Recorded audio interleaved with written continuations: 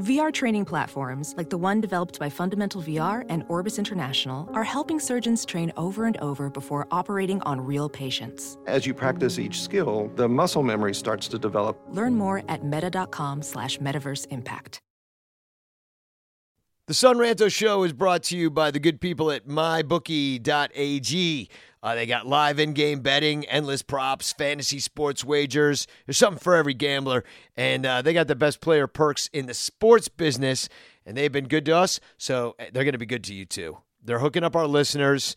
You visit mybookie.ag. You use promo code RANTO, R-A-N-T-O. When creating your account, you get a 50% bonus. So if you put down $100, they give you $50. So that's mybookie.ag. Promo code RANTO. You know what they say? You play, you win, you get paid. If you never want to hear a MyBookie ad again on this show or any other advertisement, well, all you got to do is subscribe at patreon.com/sunranto. Patreon.com/SONRANTO. And you get your own RSS feed. You get access to our show notes, which has lots of juicy information written down. And also, you get the show early and completely ad-free. I cut this all out because why am I going to ask you to become a Patreon subscriber when you already are one? So subscribe at Patreon and help out the show. Patreon.com/sunranto. And please use our shopping links too at sunranto.com/shopping. There's Amazon search bar. There's the StubHub links that our good friend Gianni Onomatopoeia just used to go to the Dodgers and Nationals game. There's all sorts of ways you can help out and help support the show, as we love doing it and we want to keep it come to you. So join us, won't you? Now let's do a show. Cubby blue blood flowing through our veins, sitting in the bleachers in the rain. We've shed a million tears and drank as many old-style beers out at the game. Let's go, Cubby Sunranto. Michael Cotton. Sunranto. Michael Cotton. Sunranto and the lovable Lucy. Boutros Ghali. Sunranto. Michael. Sunranto. Cotton. Sunranto and the lovable Lucy. Michael Cotton. Sunranto. Boutros Ghali.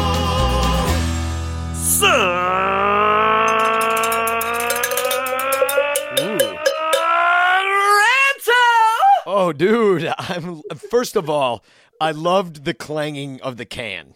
Well, you did it. That really added a lot, and I can't believe that in 7 years of Lyle and Michael yelling Sunranto, that never has a can been clanged. So good job, and I love the ending up into the falsetto. Beautiful. It's Johnny Onomatopoeia, everybody. Back on the show, and so is Wheelo. Wheelo's here. How are we? Say hi, guys. Hello. Hi, guys. Congratulations on your successful weekend at home against the Milwaukee Brewers. Thank you very much. I would like to start this episode with how we usually end episodes, which is with a TFC, this flexing cube. And I got a text from you, Eric, right during the Saturday game. Because, you had quite an outing, and he was great. He really was. With, what's his name, Birch Smith. Birch Smith.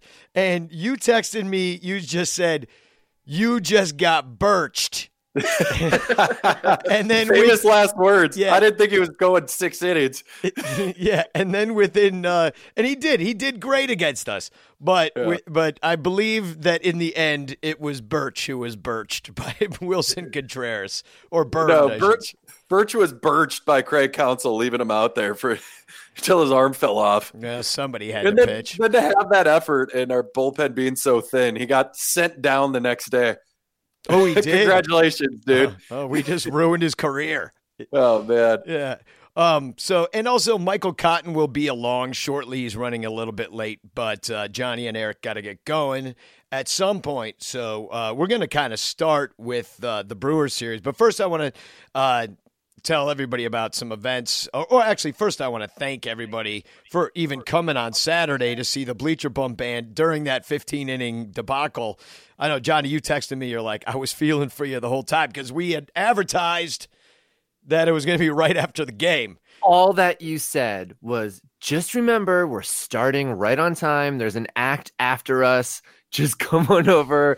Even if the game's running a little long, you can sneak out. And inning after inning, hour after extra hour of free baseball. I was like, oh, poor Danny. Well, and we played innings 11 through 14. So it was fine, but about 10 people showed up after we were done playing and after the Cubs had won. They were all wet because it was raining the entire time. Like I'm shocked they played, but that kind of screwed things up for us because people were like either wet and at the game and refusing to leave, so they missed the show. Oh man! Well, that's what Wheelo said. I was like, oh, I feel bad for Danny, and he said, it's 50 and raining there. Like no one's either at the game or staying in extra innings for the game. Like it's not a factor. Well, I had friends that left the game because they were wet, and because they were wet, they just went home. And so I got a lot of texts from people, but still, despite all the weather and the extra innings and everything, we had a great showing, and I had a great time. And thanks for coming and celebrating my birthday with me. And I hope to see some of you this Friday. We're going to go to see Big Z with the Chicago Dogs. And this is something I forgot to mention. And I know you guys would be a big fan. And if you were in town and not out in L.A., you'd probably love to come to this. But out at Impact Fields where the Dogs play, this is opening day. And they just got Carlos Zambrano. And what they're trying to go for on opening day, they're passing out a hot dog costume to everybody in attendance. And they're going Everybody's getting a hot dog costume. Yeah, wow. And they're attempting to break the world record for the largest gathering of wieners in one location. Oh, my gosh. Which I thought already happened at the inauguration. Could this event be any more Chicago? It really couldn't. And I'm so excited to buy a hat. Because it has a hot dog on it. I'm like, it might be the greatest hat. And if they have flat brim hot dog hat, I'm going to rock that like a punk rapper. What's going on in Chicago that you're trying to break all these records? Like last podcast, we heard about the orange event of 1 million people doing yoga in the field, and now they're wearing hot dog outfits. I don't know. Yeah. It's a Guinness town, I guess. the Willis Tower trying to be the tallest building. What's wrong with you? Yeah, nice try. Yeah, let's try a little too hard, if you ask me. Yeah, well, we did already break the record for longest losing streak of any Major League Baseball team, 108 years. So it's in our blood. And I'm feeling the White Sox could probably top that this year.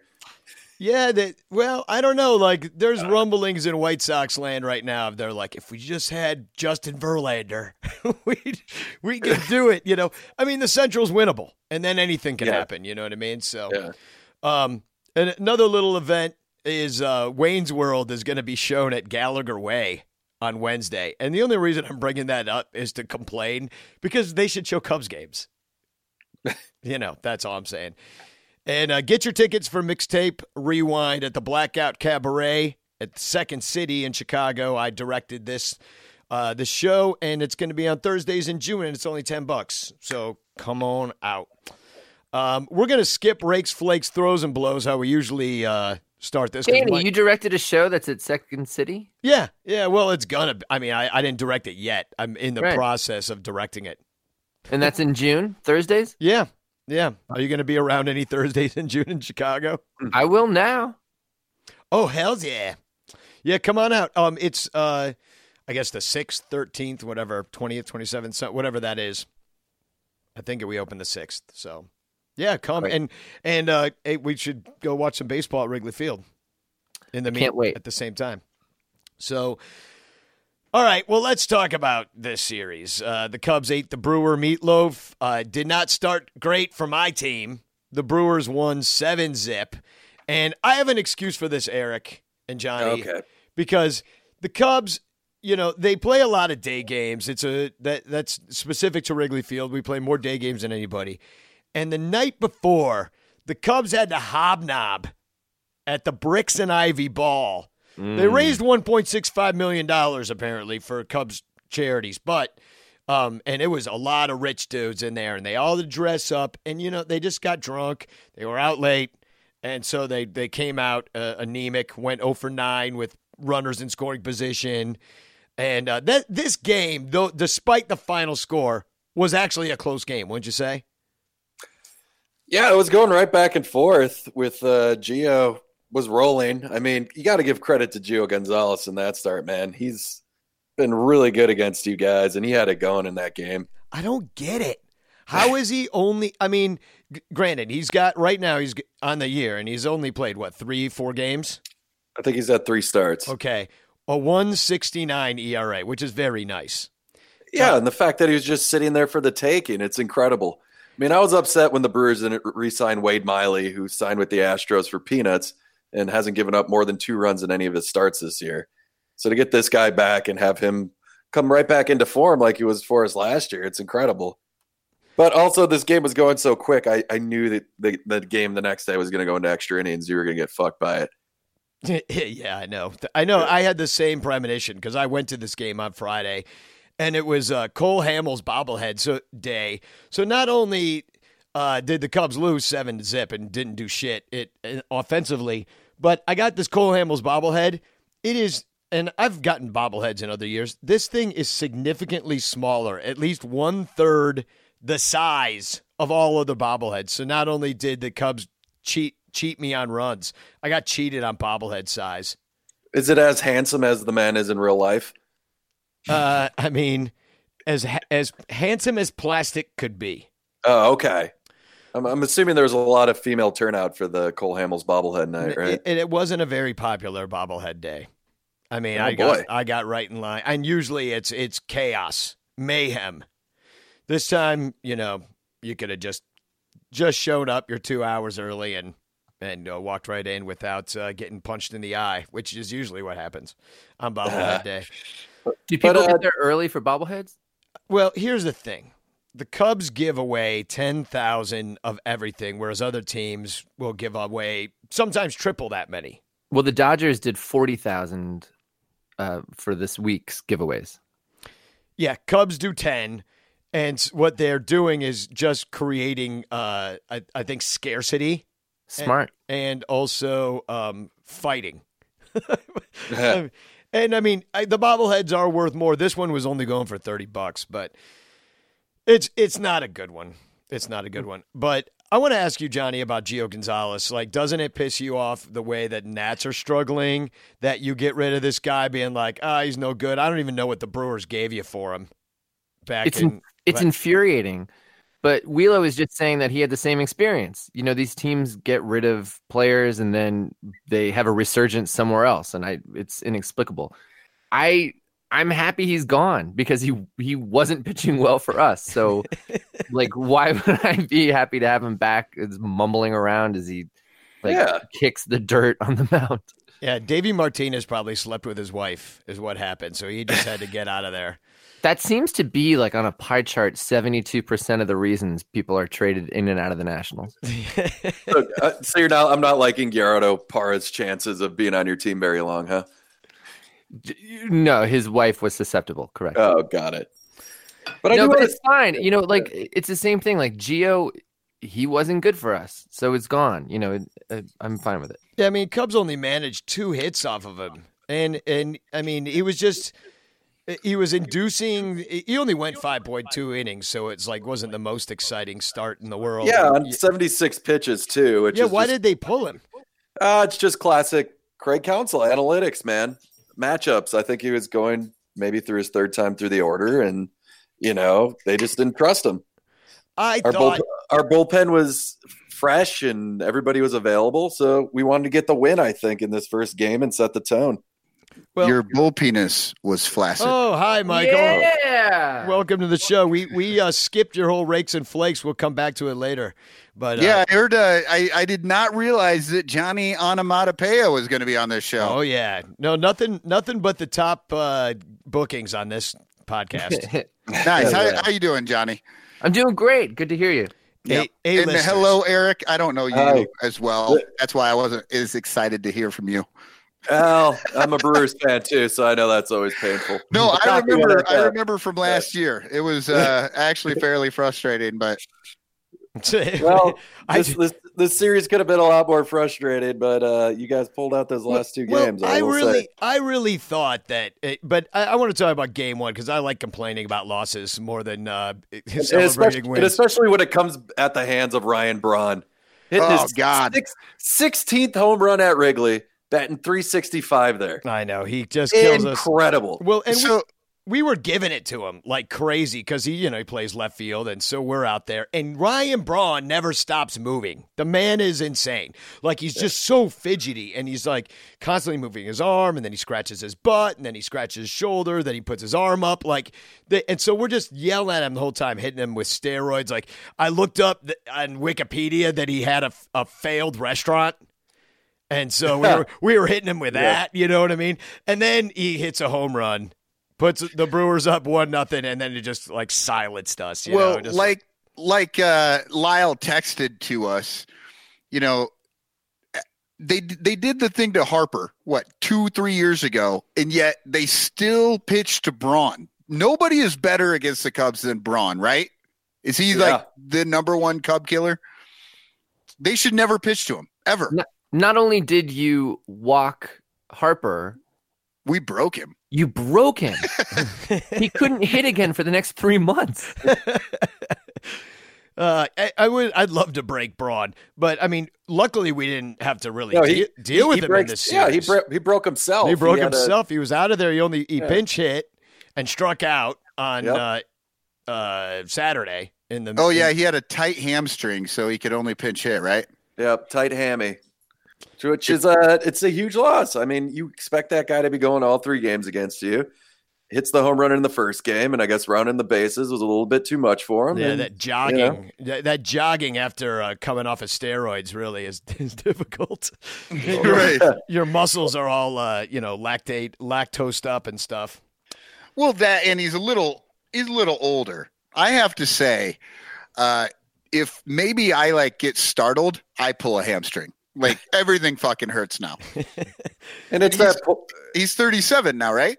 Yeah, and it's that post-steroids body. I mean, when you don't use them after using them for an extended period of time, it's just been shown that you're a lot more prone to injuries. Mm-hmm. Yeah. And his body doesn't know how to recover on its own, so now he needs to have rest days, and, he doesn't have Danny, the supplements to fix them. Do you ever say allegedly on this podcast?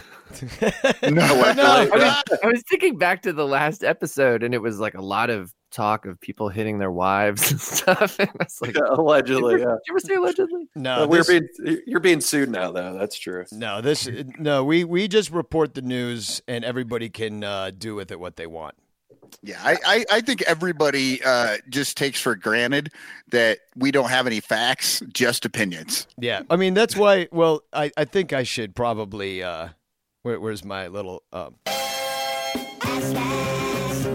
we go. There you go. Yeah, these are all ass stats.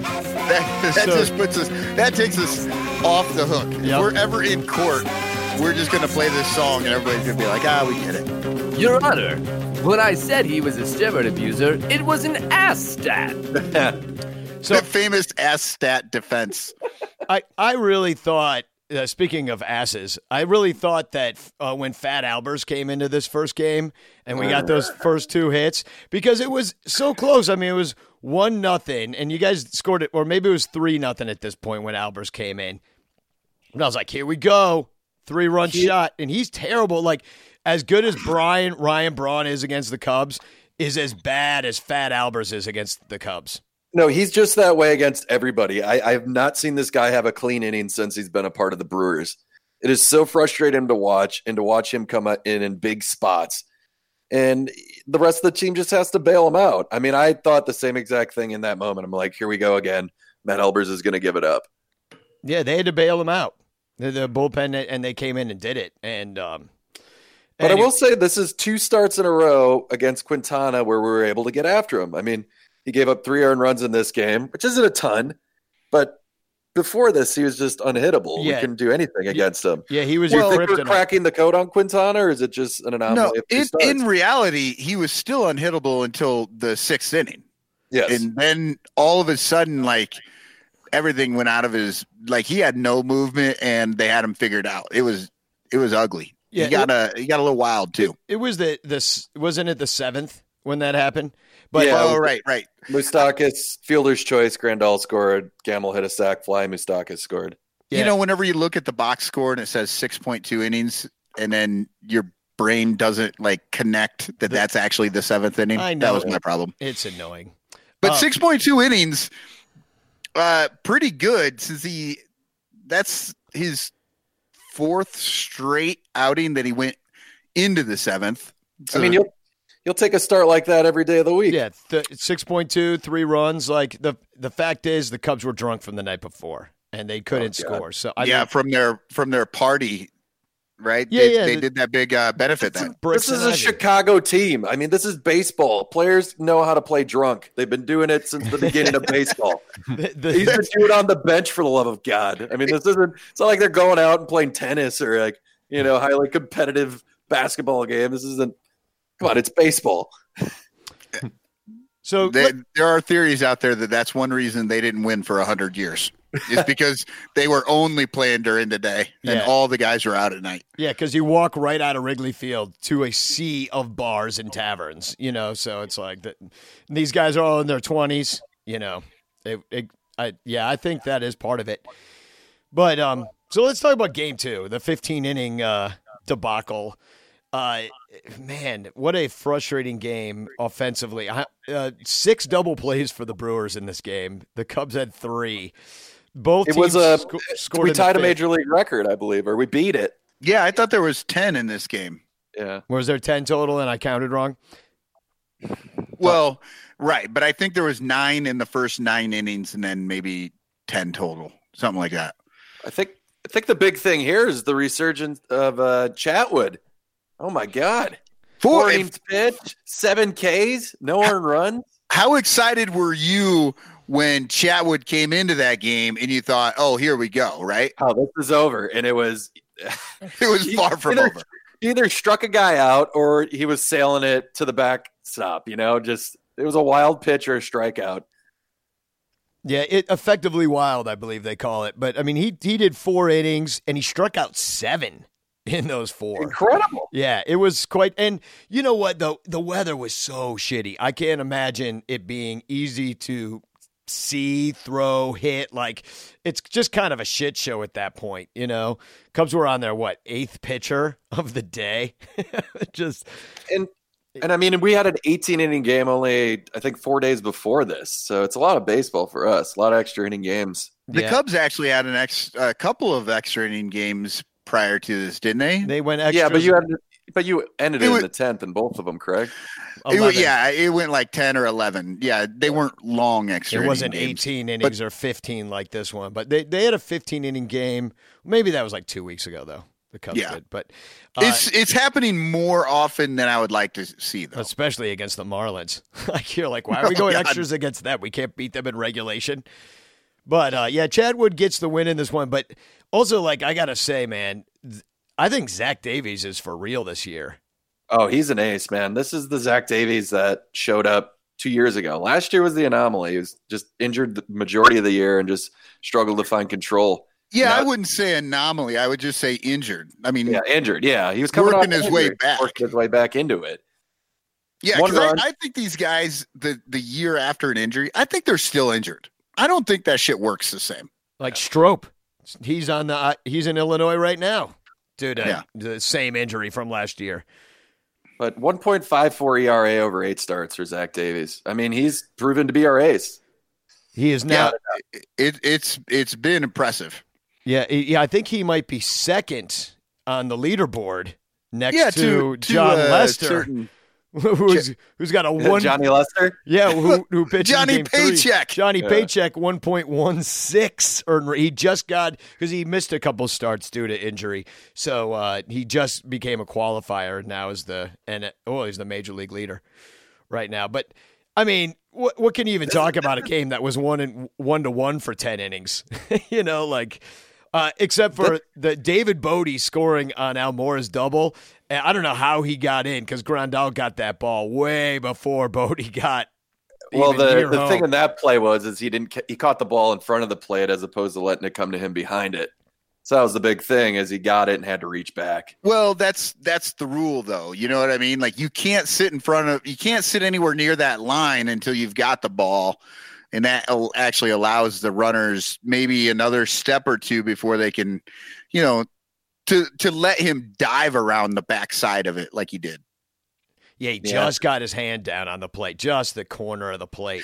Yeah, I was out mowing, so I could not see it. I was listening, and I came in, and my wife told me he did a swim move, and I'm thinking like a swim move like Javi, and then I see, and it really looked like he just, like when fat kids try to dive in the pool, like that's what he looked like. Yeah. No, it wasn't pretty. I mean, and I heard people calling it a swim move too, and I'm like, I don't think so. Swimming is a little bit like more graceful than that. Yeah, it's kind of the drowning move. Yeah, he just kind of rolled in there and got his hand down. It was not graceful. But that was an aggressive send. I'd say we got 2 outs in the inning. It didn't look like anybody was going to score in this game. Just the Hernan Perez homer, and then that was it until the Wilson's walk-off. Who's just raking this year, man? 315, 10 homers? No, don't worry. He'll fall off by All-Star break because we don't have a backup catcher. Yeah, he's already caught 547 innings this season. So, wow. He's going to fall down here soon.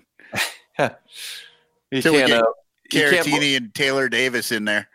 He can't Benito Santiago it and just catch every game of the year. Or he did it. He did that last year. Yeah, that's why his offense fell off a cliff, and the Cubs scored 1 run in 43 games. Yeah, he couldn't hit for the last 2 months. Yeah. So, and then in game 3, man, it was still raining, and this was my birthday game. I probably would have skipped this one because it was so shitty down there, but I wanted to go on my birthday.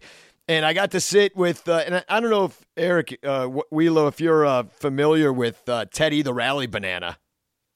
I am not, but I saw your post on Twitter with the Rally Banana. He looked pretty sad. Sad banana? Did that banana split early once you got the lead? Oh yeah, the banana split. Boo! You can boo me. Boo you like you're Braun. You guys, you're booing him, but I think it's because you don't know that there's a dessert called a banana split. Thank you, John. Jokes are so much better when they've been explained to me because you're right. I didn't get it. Yeah, Michael. Michael, you've really been slipping. He was a one-man Bananarama, huh? Do you want other jokes that are as appealing? Oh yeah. But I was thinking to myself as I was sitting out there in the bleachers in the 50 degrees in the rain and sitting there with a guy in a dirty banana costume. And all you can think to yourself is, I wish I had a banana costume. It'd be much warmer. Well, it might have been cold, but we know he wasn't cramping because he had so much potassium. I mean, but I really felt like, I'm like, really 45 years and this is what it all adds up to. Like just sitting in the rain with a guy in a dirty banana costume. I'm like, oh, I've really made it here. But he looked so sad. Yeah, he was mugging for the camera for me because we've actually been friends for a few years. He's a super cool guy. He's been on the show before, actually. Before we had you, Wheelo, talking about the Brewers, I used to get Teddy on, and then he got busy with a job or something. Oh, these jobs, man. Fucking jobs and kids. Somebody's got to have either one of them. You know what they say? There's always money in the banana stand. Yeah, well, he's in the banana biz. This game, Lester, he only gave up the one. He gave up nothing. Well, he gave up. There was 1 run scored, but it was unearned because he reached on an error. Yeah, and so you give the 1 run, but he did give up 9 hits, so there was a little bit of traffic out there. Yeah, but nine runners left on base. I mean, we had a bases loaded jam at one point with 1 out, and he was able to strike out. I forget who it was, but that is some vintage Johnny Paycheck, though. A couple years, like there's so many times that you see that he's got bases loaded, and he will strike out the rest, whatever he needs to get out of it. Yeah, double play or get a pop up or he's really great at getting out of those situations. I mean, and he's kind of like a bulldog that way. And and to me it's like, man, he's 37. How old's John? No. 36, 35. I think he's 36 this year. I'll look it up. I keep making him old. Keep making him older, but like if this is what you're getting out of a dude in his mid-30s towards like the end of his career, like and Cole Hamels has given it to us too. Like we were very skeptical on this show that this was going to keep working. Hold on. One of us believed in Cole Hamels this year. Yeah, and it wasn't me. No, it was me. I was looking for Cole Hamels to have a good season, and he is having a good season. John Lester is actually a full 10 years younger than you, Danny. He's 35. He's 35 and 126 days. You look at guys like John Lester, and I always just assume they're just born 40. Yeah, right. He hasn't changed his look forever. Yeah. It's just that guy has been my dad's age since he pitched for Boston, in my opinion. Yeah. I would have paid anything to have Joe West ump that game. I would just the stare downs between the two of them would have been worth the price of admission by itself. Yeah, we didn't mention that Joe West did game 1 awfully, by the way. Yeah. Always. He's just a terrible umpire. The players know it. The fans know it. And the umpires union just must be way too strong to get rid of that motherfucker because everybody except for John Baker, our friend John, who thinks he's a great umpire somehow. Well, okay, here's the thing though. John Baker hasn't played in the league for a few years, right? So I think he was good. I think maybe Joe West is possibly one of the best umps of all time. But when you're 87 years old, you can't fucking ump anymore. Like he might have been amazing, which is why he broke in early and has been around for 40 years. But at a certain point, he's not good anymore. He's just out there. I have no idea why he's out there because nobody comes to the game to see Joe West. Yeah, but they still remember that strike he called in the 92 World Series. Come on, man. Yeah. The only strikes we remember are the ones he fucked up. And more and more anymore. And nobody has a quicker hook either. It's like it's one thing to be shitty, but then to throw people out to call you out on it is another thing. He throws guys out before the game starts sometimes. I'm serious. I forget what story I think it was somebody on the White Sox or something that got thrown out. He was talking about it on the radio, and I think he's retired now, but like 4 years ago, he was like, yeah, Joe West threw me out. He was like the catcher and threw him out because he said something to Joe, and Joe just tossed him during warm-up pitches. Warm-up pitches. Yeah. Joe he's probably sitting back there during warm-up pitches giving him shit like, ball. Yeah. Just fucking argues with him. You're out of here. Just singing every song on his country album. But no, I mean, so Cubs end up winning game 3, 4-1. KB kind of put the game away with a homer in the 7th. Otherwise, this one was super close too. I mean, they were all really close games, except for the first one. I mean, on paper, but if you watch these games, they went deep and it came down to the bullpen, just like we expected. You outscored us 9-7. Yeah, I was going to say that. Yeah, the Brewers outscored the Cubs in the series, but it all came in one game. Yeah. I think a big thing, and I know Yelich, the splits, his home road splits are really extreme. He does so much better when they turn the fans on at Miller Park. He does so much better when they're feeding him the pitches from the batter's eye out there. Yep. Oh, is that what's going on? Yeah, well, that's why he doesn't hit them anywhere else. Yeah, fans. Right? There's fans, and that they turn on behind home plate whenever the Brewers come to the plate, and also, they're spying from the batter's eye. Oh, I see. Okay. Yeah. The light flashes. I'd love to hear. Do you guys have any theories on 9/11 as well? Oh, inside job. Yes, I do. I think Christian Yelich hit one of those fucking beams with the bat, and it's his fault. Yep. He's a terrorist. People don't know. Christian Yelich, responsible for 9/11. But Yelich, I mean, I think a huge part of the Cubs' success, besides that Jesus Eagle is having a shitty year, and he's killed us in the past too, but that Yelich had only 2 hits the entire series, and he lowered his and it was a lot of base running errors too.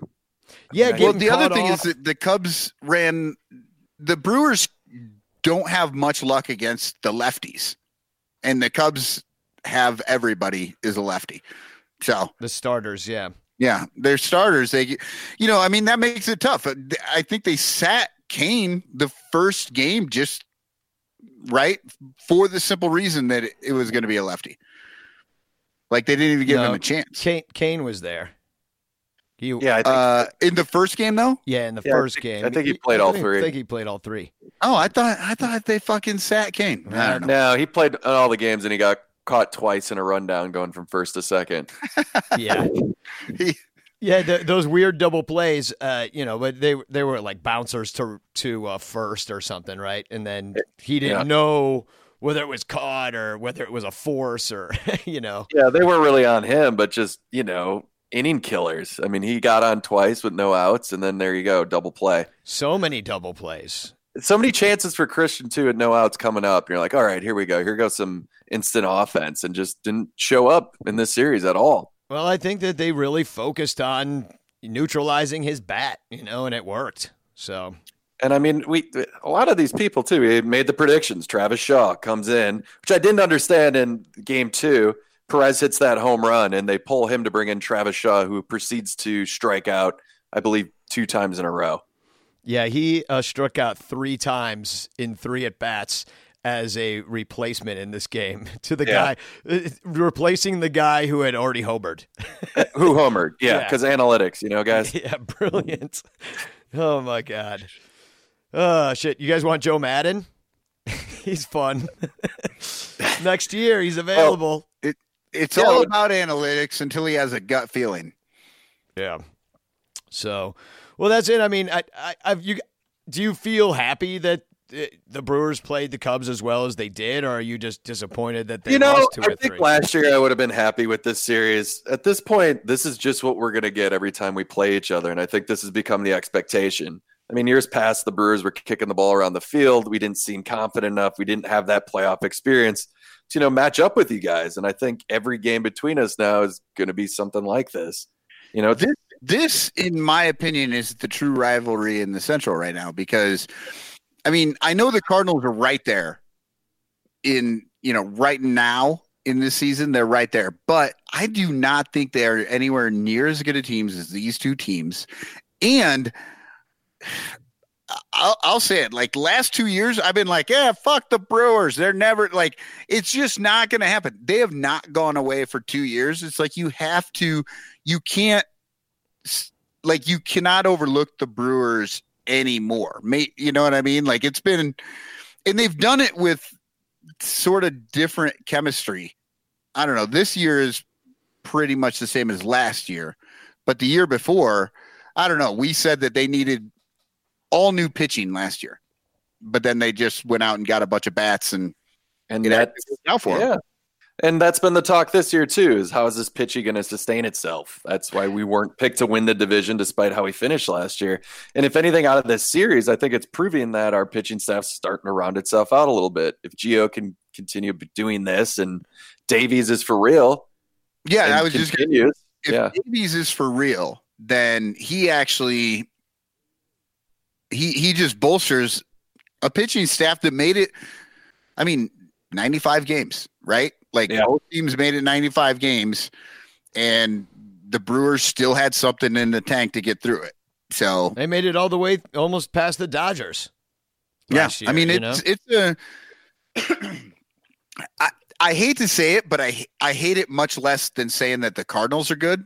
I think the Cardinals are going to fucking fall off, but the Brewers are just going to be a pain in the ass for the Cubs and the Cubs for the Brewers all year. I wouldn't say that there's a bad team in the Central. right now. No, the Pirates just swept the Cardinals this weekend, didn't they? Yeah, and the Cubs go to face the Reds next, and we're gonna preview that in a bit. But great. And we have the Phillies, and I think it's rained out today. Oh no, we're up 2-0. Sorry, the game did go underway. Hopefully it does rain and it's all washed away for you. Those 2 runs just off the board. Yelich doubled to deep left in Philadelphia to prove that hey, he can hit on the road, I guess. He just can't hit homers. Like it's harder to hit homers when you don't know what pitch is coming. That's all I'm saying. Yeah. and when the fans aren't blowing from behind you. I mean, really helps. Yelich is a damn good player, and when you give him the added bonus of knowing a slider's coming, then you guys got to stop telling what Braun the pitches are at Wrigley. Then, seriously, I'll quit tipping him off from left field. Braun just hears boom. Yeah, everybody. If you're just really nice to the guy, maybe he'd stop raking. I've been saying that for years. I'm like, stop booing Ryan Braun, and he will stop hitting at Wrigley. Well, how Field. about we also just stop throwing to him? Every pitch should be up shoulder height. If he wants to swing at it, then fine. But just walk him up there. Well, I'm glad we didn't have to deal with him too. We might have lost another game if he had been in a little bit more in this series, because he does do so well. Might have been a different series. Yeah, it was tight, and I think it's great. I think it's great that that a team that plays, only an hour and a half, 2 hours away. They play 19 games, and it'll be really exciting all year. And if this series is anything like it, then we're gonna have a lot of great baseball to watch. Because regardless of how that game was kind of rainy and terrible and all that stuff, like these are 2 pretty evenly matched teams with different strengths and weaknesses that line up for some interesting baseball. They both have 24 wins. Brewers just have 4 more losses right now. So, are you guys worried about a similar situation last year where you're trying to cram all these extra games you need to play in? Because it burnt you out at the end of the year. Well, and the Cubs have another shitty schedule at the end of the year like that if anything happens to where the Cubs have to make up some games in August and September, we're going to be in the same situation that they were in last year. Yeah, and we've been lucky so far without rainouts. We only have 1 that's been rescheduled. So, and it was rescheduled for July. June, it's not terrible. June 3rd. June, July. I don't know. They're fucking. They start with J, just like Johnny Onomatopoeia, who's very quiet. I don't follow either of your teams. Well, he jumped in real hard on the banana jokes. But I did want to ask you, because I know you used the StubHub link at sunranto.com/StubHub to buy your tickets to go watch your Nationals, who the Cubs play right after we play the Reds, at Dodger Stadium. Did you get punched in the face? How was your experience? My experience is that when I go to Dodger Stadium, I wear Dodger blue, and I do golf claps when the Nationals do well, and I stand when the Dodgers hit a home run. I don't need to be the person that gets killed in the parking lot by some drunk Angelino. It's not interesting to me. So I go and I go undercover. That's how I met the Rally Banana. Was undercover. I dressed up like a Brewers fan and went up to Miller Park. He dressed up like an ice cream cone. I shaved my mustache into like a handlebar. Like I gave it the Gorman Thomas look. Oh, good. Yeah, there you go. Yeah, and you went with Gorman and not Benny the Brewer. Doesn't he have a handlebar mustache? His is more Excuse of like me, it's Bernie. It's Bernie Brewer. Yeah. Oh, right. It's Benny the Bull. Bernie the which Brewer. Is a much better mascot than Bernie the Brewer. And are you kidding? Come on. He's wearing lederhosen and he lives in a beer tower. Are you kidding me? Yeah, it's pretty good. And he goes down a slide when we hit home runs. Yeah, I mean, come on. He commutes. Too bad he doesn't slide into beer anymore. Remember when he used to slide into beer? I remember when I was a kid, he slid into a beer mug and then balloons would come out, which I would say contributed to my alcoholism at this point. And your weird you drink balloons. fixation. So, well, I guess that's a recap of the Brewers. If you guys want to take off, you're more than welcome, unless you want to stay on and talk about the Cubs. Well, I just wanted to say, coming up next is a preview with the Reds. Here's what we're going to cover. Scarlet, Indian Red, Carmine, Ruby, Crimson, Cardinal Red, Redwood, Johnny, Cosmos. Johnny, I gotta stop you. Cobb's Corner for you. Indian Red doesn't exist anymore. Yeah, it's called Native American Red now. Well, when I was a kid, this is embarrassing. Oh, wait, is it from India? Maybe you're right. Yeah. No, I'm not talking about crayon colors from the 80s. Where there was just a color called flesh tone. Yeah, yes. It was white people. White people flesh tone. No, I'm not into any of that. Good. This is Indian Red was derived from the red lacerite soil that is found in India. Well, lacerite. Allegedly. Ask that. So maybe we should go. Well, do you guys want to stick around, or are you out of here? Because I know you got a game tonight. I don't want to keep you. You got your. Didn't you just win the softball championship? Now you're playing in another championship, or what's going on? We won the championship, and this is game 1 of the summer season for Burbank softball. These goddamn people living in nice weather. You've already played an entire fucking softball season? We play 3. It never stops. We play 12 months out of the year because of the weather's so good. Now, guess who's taking the mound tonight for your Burbank Los Amigos softball team? Who's that? You? Eric Wilikowski, Mr. Wheelo. Oh, wow. All right. He's our ace. He didn't, this is me finding out that I'm pitching tonight. So, a lot of leeway on the preparation there. Wait, are you guys actually playing on the same team? Yeah. Oh, yeah. Okay. And we won the championship last week. We got T-shirts and a plaque. You just seem so confident on the podcast. He's like, oh, we got to put him in pitching. Oh yeah, I got that pitcher energy, right? All you need is a mullet. I'm gonna go full Lester in this practice game that counts for nothing today. I'm gonna get kicked out. Nice. So, but you guys want to stick around, or are you out of here?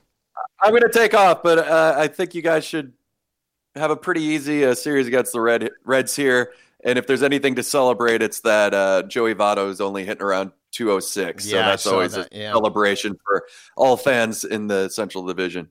Yeah. And I'll invite myself on later this week for the Nationals. Yeah, I was just going to say that later on this week, we're going to have Johnny back on the show to talk all about the Nationals, preview that series for the weekend.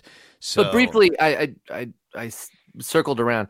The StubHub link was so easy to use. I went on the link and I bought ticket for a seat, and then I bought parking through StubHub, and that also was easy. Yeah, I got 78 cents off that. Ah. Yeah.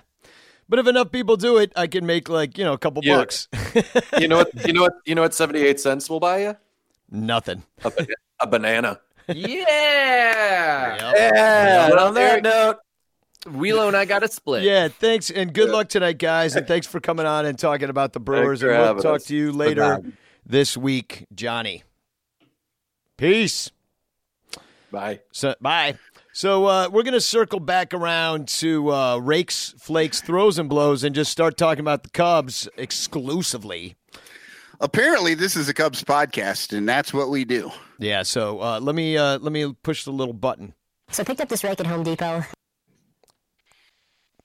You ready or no? I'm ready. All right, we'll go. I thought there was a little more to that. I don't know. What did you think? You've heard I've picked up this rake at Home Depot for over a year, and you now are like, I thought it was longer. Yeah, I did. I was hoping it was longer. What else does he say? Nothing. I'm pouring a drink. I'm in the middle of something. All right. Hey, it's official, folks. We are announcing it on the Son Ranto show. So it is fact. KB is back. The clutch is over. Yes. He was with us all the time. Oh, this last week, hitting the cover off the ball. And not just in garbage time. He had the walk-off on Saturday. He put him ahead on Sunday he basically put that game out of touch there. Well, a little bit more, yeah. But, I mean, the way Lester was pitching, it did feel that way when he hit that homer. Well, but you got to get through the bullpen, right? And, having a few extra runs there means everything. Yeah, it really does. And then, Joe might play it a little bit differently at the back end, although he did. Cishek closed that last game, and Kinsler came in for – Kinsler's been great. He really under has. 2. I mean, talk about a guy that needed a moment to settle in. But he locked it down after Lester. The thing about KB though, man, he has raised his OPS nearly 300 points in 3 weeks. Yes. In the last week, he's had 8 hits and 8 walks with only 4 strikeouts in 7 games. And 4 of those hits were homers. I mean, he's got a 320, 485, 880 slash for a 1385 OPS. Like, he's definitely for the week, yeah. And for the week, yes. And on the season, he's got a 143 OPS plus right now. So he's just killing it. You mean 1,043? No, 1.043. Yeah. No, yeah. OPS plus a 143. So 43%. OPS plus. Yeah. Okay, you got me confused there. I was like, what? He's only 10 points off his OPS from 2016 right now. Yep. And, and of course, all those people out there, we hear you getting on us because we've been on the Klurch train. But look, he was not good. When he was injured, he was not good. He looked like shit and he was struggling. And now he's not. He's fucking putting it together. Even the woman who sells Budweiser on the left field concourse in the bleachers knows that when he was injured, he was not good. Now he's not injured and he's good. Everybody knows. And can I give you one of my TFCs? Oh yeah, let's go. Yeah, Boiler Up said, "Tough week for the Chris Bryant isn't clutch crowd." #Cubs. I actually did read that. Yeah, I was like, yep. Pretty much. And that is us. And it's great to see him back. Like, we give Brian a lot of shit, on this show because he's supposed to be the Wonder Boy. And, he really fell off, and it was due to injury. He's a great player. We all know this, But it's just been sad to watch him, lose it for a moment. And now it just seems like he's totally back. A week before he went on this tear. He didn't lose it for a moment, Danny. He lost it for an entire season. Yeah, because he wasn't good last year. Basically, from whenever he got hit in the head against the Rockies. So May. Yeah, that was May. It was something. It was mid-May, maybe even end of April. Yeah, he never fucking pulled out of that. And I know that that didn't seem to be a determining factor in it, like it was his shoulder or whatever, but it never looked necessarily the same. And the thing that I really like about his game right now is he's also walking as much as he's striking out, so he's not really striking out that much.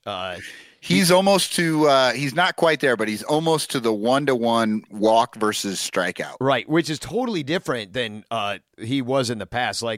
Even in his 2016 MVP season, he struck out twice as much as he walked. And in 2015, his rookie season, he led the league in strikeouts and won Rookie of the Year. Yeah. So this is huge. The only time he had any kind of parity is when he struck out 128 times and walked 95 times in 2017. But this year it's even Steven, and he's only struck out 29 times. Which is pretty much on pace to strike out the least amount ever in his career right now. But and he kind of went through a stretch, right? That first 2 weeks when the entire team sucked, it wasn't just him. He wasn't helping anything. No, he was terrible. He was, No, Chris Bryant was terrible at the beginning of the season. I mean, that's why we were like, oh, well, I guess he's still hurt, or I guess it's still not going to be, or it's going to take longer, or, I think we all were hoping that he was going to come around, at some point, but I don't think anybody was expecting, this kind of tear. Well, and that's what's funny about, the Twitter, people, saying, the Chris Bryant isn't clutch crowd, all that stuff. We were never cheering for him not to be clutch. We just weren't looking at him and just making excuses for the fact that he wasn't. Like we were looking at what was happening, and it wasn't happening. Yeah, and it wasn't happening for a while. So I'm glad he's back. I'm now, and you know what? He does seem like he's more of a relaxed person out there. You know, like it seems like he's having fun again and enjoying playing baseball with this team. Because he looked very uncomfortable for a while, and now he seems to be back. He played a great first base. He actually played some first base, and it didn't look terrible out there. And he's been playing in left a bunch this weekend. He played in left and then third. So not only is he giving you some great at-bats and a lot of offense, but he's killing it, you know, just being such a, a great utility player right now. So this is what you're getting out of a guy that played 3 positions this weekend. Like, that's incredible. Do you like him in left field?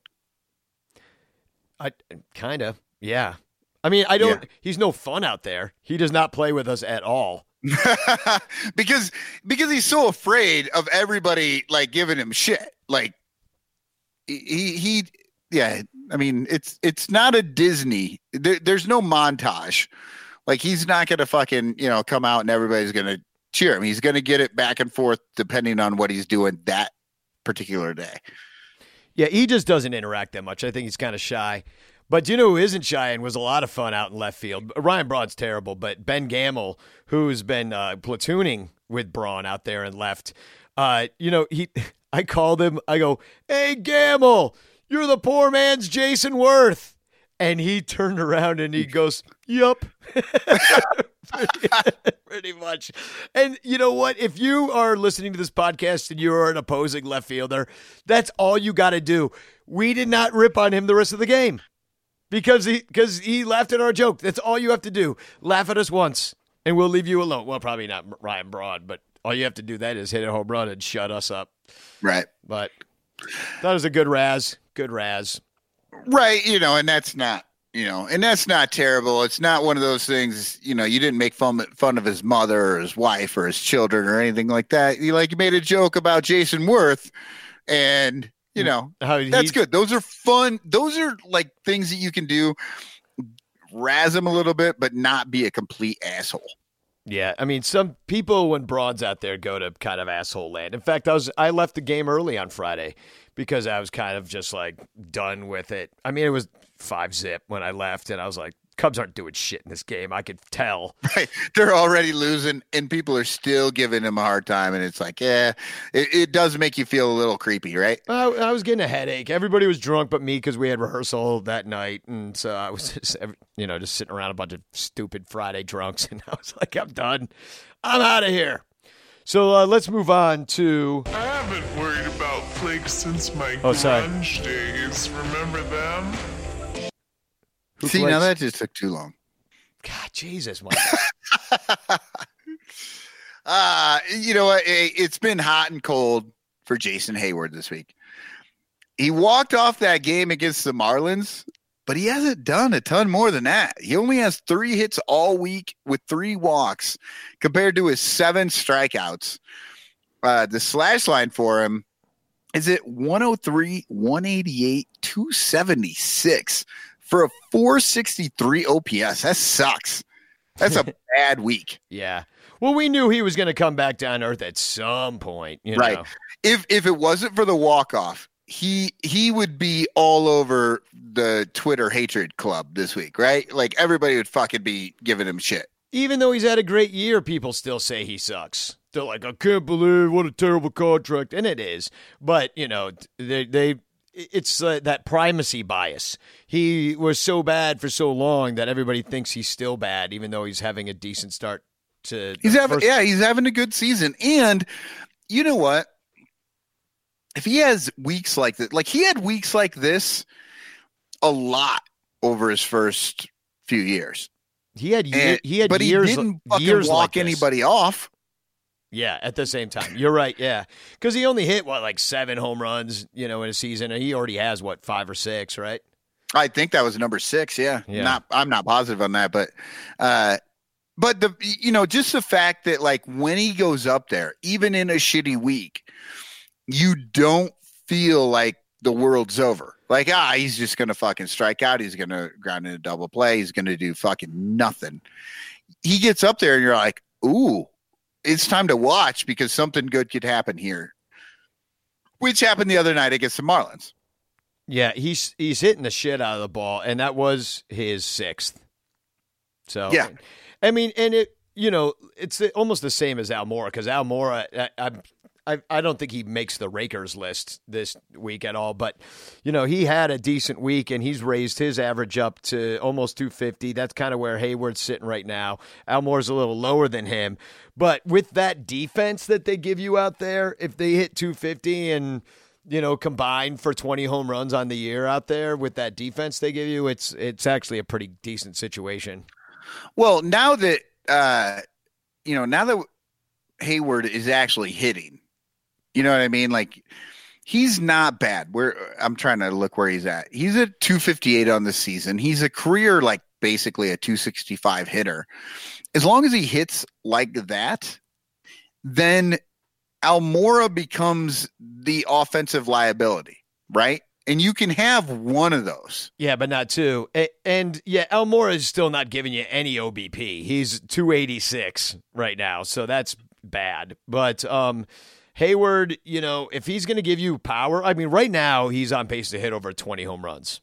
Yeah, he's got an 812 OPS on the season, which if he were to stay in the 800s all year, that's a great year for him. Well, what's for great, anybody, really. What's great is that your flakes for the week, we've been saying positive things about for the last 5 minutes. So, that's a good sign. And it helps that he fucking walked that game off.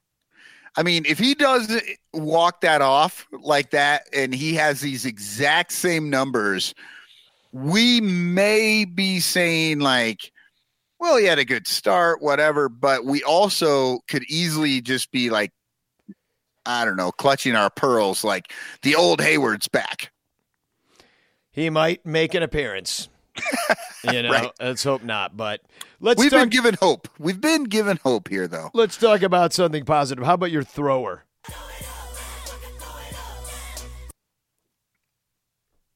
Oh, that one was short. Shit. Okay. I hate you. So throws is it's going to Johnny Paycheck. John Lester had 2 starts, 12.2 innings, no earned runs. He struck out 12 and only walked 1 in those 12.2 innings. Dude, old man keeps earning that paycheck deep into this contract. Like, everybody was worried about the back half of this contract. And, and some of the peripherals say, okay, he's not going to be able to do it, but he clearly has upped his mental game to figure out the right ways to attack. Well, hitters. He's lost a little bit of speed, and so I think he's become a much smarter pitcher. He's getting guys out, even when he gets in trouble, like you were saying earlier. He's getting guys out. He's only walked 8 on the year in 38.2 innings, which is an improvement to last year. He struck out pretty much a guy an inning. Like, this is the backhand of this. This is the best possible scenario you could ever get out of John Lester. You know what I mean? To be towards the end of his contract and still pitching like this, man, it's like, it's definitely Theo's greatest signing. Yeah, I mean, everybody was hoping that he would be worthy of a starting spot at the end of the contract, right? Like, they didn't want him to drop off and just be there because of the money. Like a lackey situation. Yeah, like as long as he could maintain that 4 or 5 starter position, then everybody's going to be fine with it because of what he gave you at the beginning of it. Yeah. But honestly, 1.16 ERA. Leading the majors, yeah. He is, I mean, it's early. It's early in this season. But he's got to be the leader right now in the Cy Young just consideration. Who's pitching better than him right now?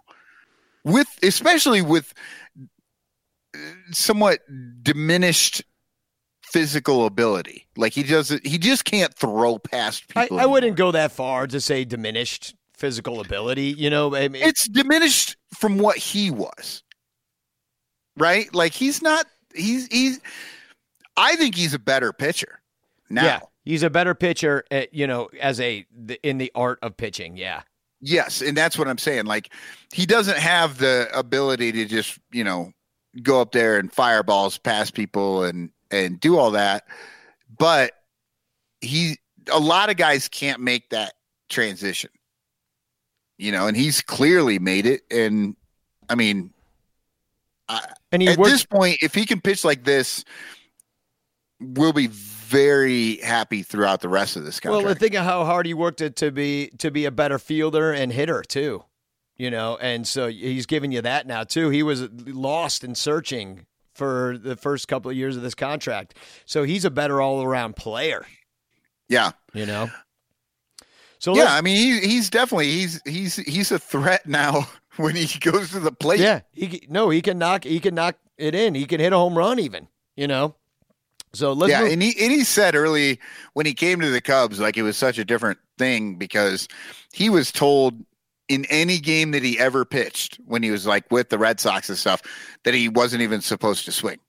Like he said, like Francona would tell him, like, no, you can't fucking swing. Don't even try. So, coming to the Cubs and just being allowed to do it, these guys are amazing athletes. And, it's just a matter of just being allowed to do it and being able to work on it. Helps out a lot. It does. Now, let's talk about somebody that's not helping us a lot. You just put your lips together and blow. Ooh. It goes to Alan Webster. God damn. He's injured, though. Come on. Well, he's injured now. He's on the fake Illinois in order to, make room on the roster. Yeah. I don't know. He pitched 1.2 innings. He gave up 3 hits and 3 walks with a 360 whip this week, a 375 batting average against, and then he went to Illinois so that another guy we didn't want could come to the team. Yeah, Russell. It's a shitty week for him and also just got lumped in with another shitty thing that happened. Yeah. Yeah, I have good hope for Webster. Apparently, what's wrong with him? Radial nerve inflammation. But he hasn't been really great all year. He's got an ERA near 5, a 1.727 whip. He's been out there 10 times. I think we were all excited about this dude. He's young. Think he could put it together. He's got a great arm. He throws hard. It's just, maybe too much too soon.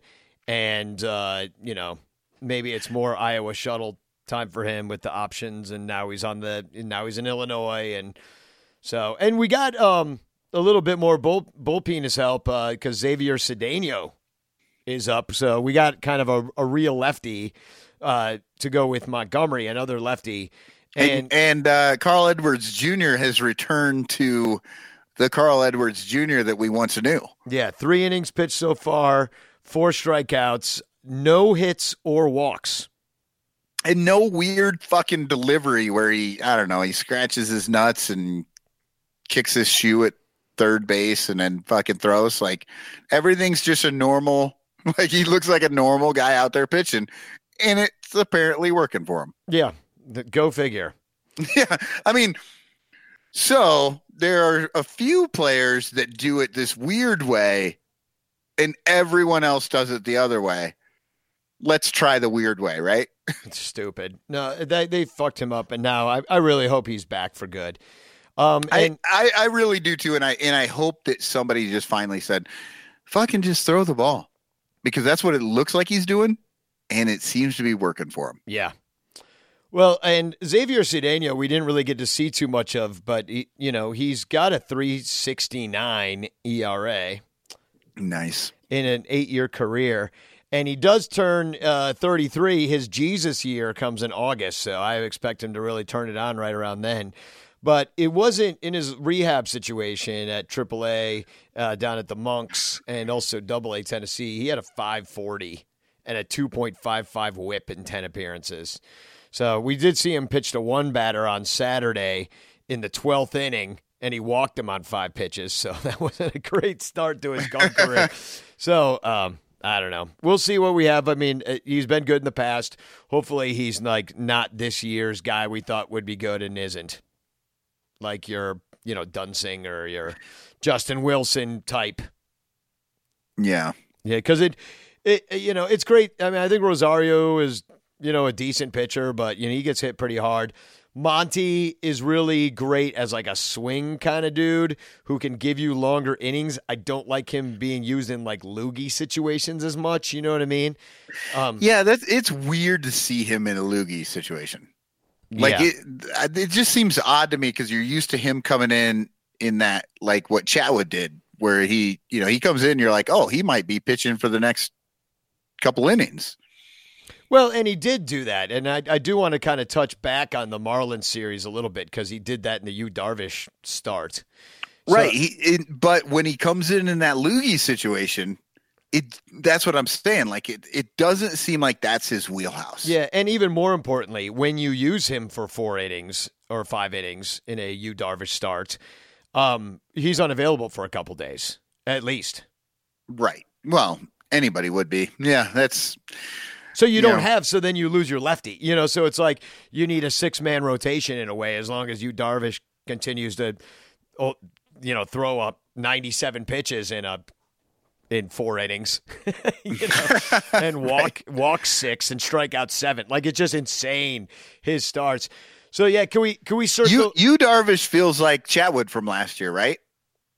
Yeah. Kind of like he's better than what Chatwood was. It's weirder, but it's that sort of good, bad pitcher thing. Like when you look at the overall numbers and everything, you're like, it's not terrible. Yeah, he only gave up 1 hit. It's because like the ball's nowhere near the plate. Yeah. I mean, he's got a 5.40 ERA, which is obviously not good, especially for the money that he's getting. But like if you're just comparing numbers against what Chatwood was doing last year, you're like, well, I mean, he's 2-3. He's got 8 starts. Like, it's not the worst thing in the world. The team is in the games that he's pitching a lot of times. He just walks so many fucking people. Yeah. He has 33 walks. The next most on the team is Hamels with 17. I mean, it's possible he leads the majors. I am about to look that up. Yeah, I'm just thinking he might actually be Chatwood. Yeah, he does lead the majors. There's only one guy with 1 less walks as Brad Keller of the Royals, who's 23 years old and on a shitty team. Right. So yeah, no, it's been disappointing, and that's kind of what I wanted to go back to the Marlins series a little bit because. Coming out of that series, I was not like real confident with facing the Brewers because, those games were kind of tight against the Marlins on, the Monday through Thursday for the 4 games. It is good to see the Cubs play some tight games and win them. Yeah. Well, if they had lost, they easily could have lost all these games that they won. Yeah, well, especially the walk-off ones, and they kind of should have won the game they lost. Kyle Ryan threw to first instead of home. I don't know if he forgot how many outs there were or whatever it was in that game Monday. I read up on that and everything. He literally froze. He had a fucking shitty moment where he knew what he was supposed to do until the ball got hit to him, and then he fucking froze. Didn't know what to do. He panicked, and that's frightening. Yeah, well, and the Cubs grounded into a shitload of double plays. They looked like the Brewers, with all the double plays in that game because they did, leave a lot on base, and I guess not on base if you grounded into a double play, but they just really kind of hit their way out of rallies. And they should have scored a lot more runs against such a shitty team. They were kicking the ball around a little bit too.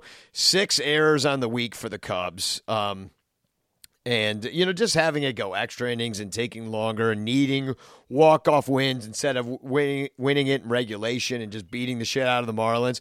Like, all these games are way too tight for my liking. Well, in the one that they lost, they had a 7-win streak going in. And I think you posted like it was a trap game. Yeah. Well, a lot of totally people, was. A lot of people posted it was a trap game.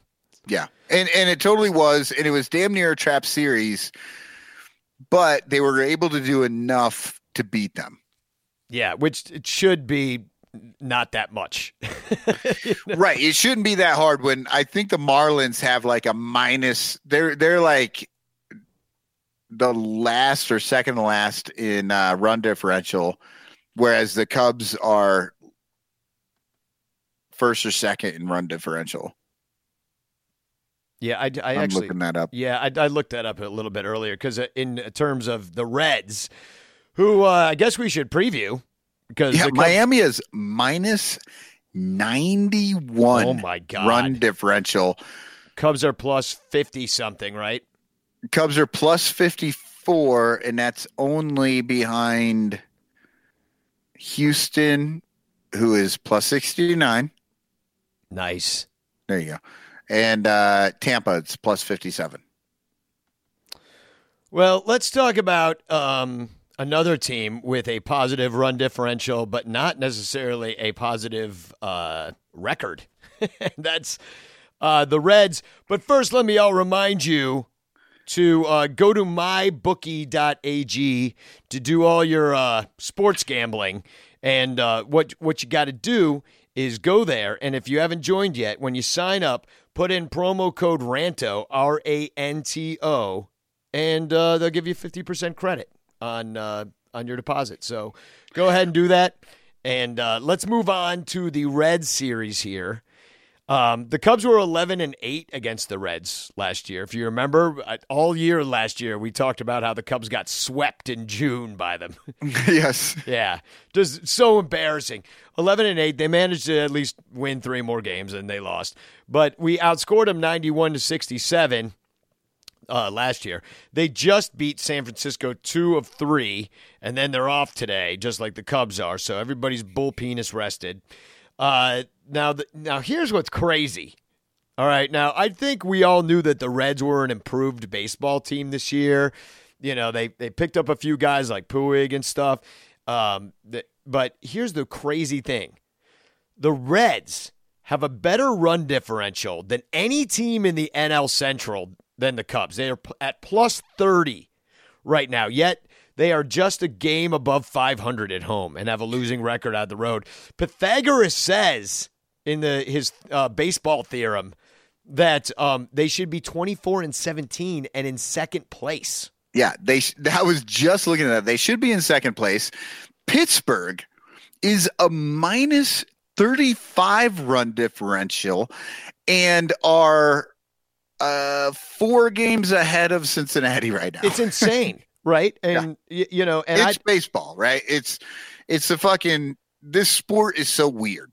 Because you can win, you know, they probably won a bunch of games 10-1 and lost a bunch 2-1, you know? Yeah. So that's probably, you know, I mean, that's all I could assume happens. They're losing close games and they're winning big games. Yeah.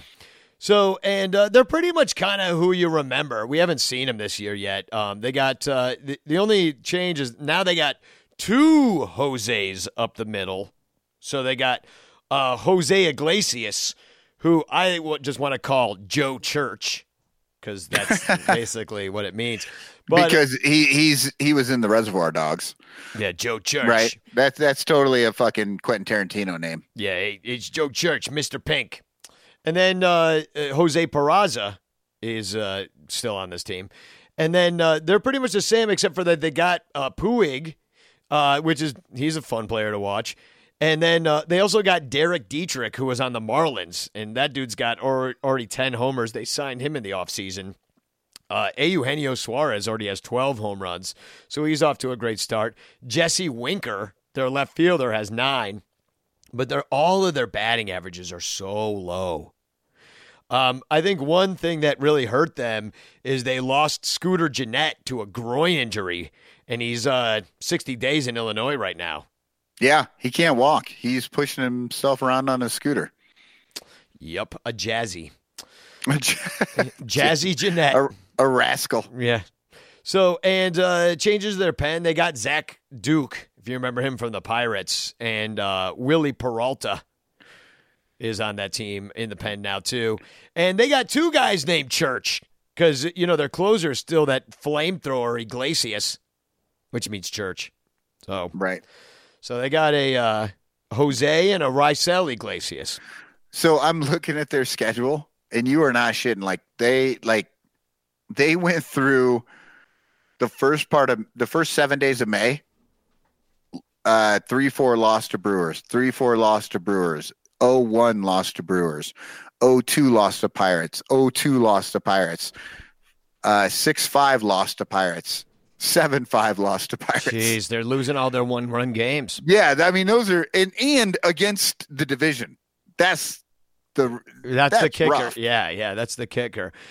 So, I mean, but they're not a bad team. Like offensively, the Reds have an OPS over 100 points worse than the Cubs. And that's mostly because their batting average is the worst in the majors at 216. The Cubs have the fourth best OPS right now. But the Reds, though 100 points worse OPS, have hit one more homer than the Cubs in 3 more games. But they have the seventh most in the majors, and they play in that bandbox in Cincinnati half the time. They don't walk much. They're pretty average. Cubs are third in walks right now. They strike out an average amount. We are above average in that category, not striking out that much this year. They steal about an average amount of bases. Cubs are way below average, now tied for fourth fewest bases stolen. That's because we don't need to do that to score. And the Cubs have scored 35 more runs than the Reds in 3 fewer games. Pitching-wise, and this is why they've won at all, the Reds have the second best team ERA. Let me say that again. Yeah. Remember the last 2 years They've been we've terrible. done previews of the Reds, and it's been all about they have a good young offensive team, but they had no pitching. So if they have a team ERA that good, then I mean now they have an average offense, I'd say, and a above average pitching staff. No, but I'm just saying, leading into the last 2 years, we have talked about their young players who are coming up who look to be a good offense, right? Like that was the idea, but they never had any pitching. Every time we looked at their offense, we're like, oh, this might be a pretty good team. And then we'd see their pitching and we'd be like, yeah, there's no fucking way. And now it seems to have switched a little bit, which is, I mean, it's strange, but you feel like they're going to come around, right? Well, you feel like they're going to, that the season might even out at some point, and that's what's weird this year is their season's not evening out. And I think offensively, I mean, Joey Votto, this is amazing. He's hitting 206. Yeah, that's weird. Yeah, and that's what I'm saying. He only has 3 home runs on the year, and he's really come down. Like last year, he only hit 12 home runs. So like you're seeing the end of Joey Votto right now. He's been in the league since 2007, and like he could put it together still, and that would improve this Reds team considerably, and they probably would score more runs. Although seems like they're just not scoring them at the right times. That's what it is. It's just a lot of bad luck for the Reds, it seems like. And maybe I know they've got that manager that they hired in the middle of the year last year. What's his name? Brian. Is it still Brian Price, or is that the guy they fired? Shit, I don't know. I was looking up Joey Votto. 35. He signed through 2023. Oh, yeah. David Bell is their manager now. David Bell. But, yeah, so, God. Yeah. He's 35. He's going to be 40 when he's done. Yeah.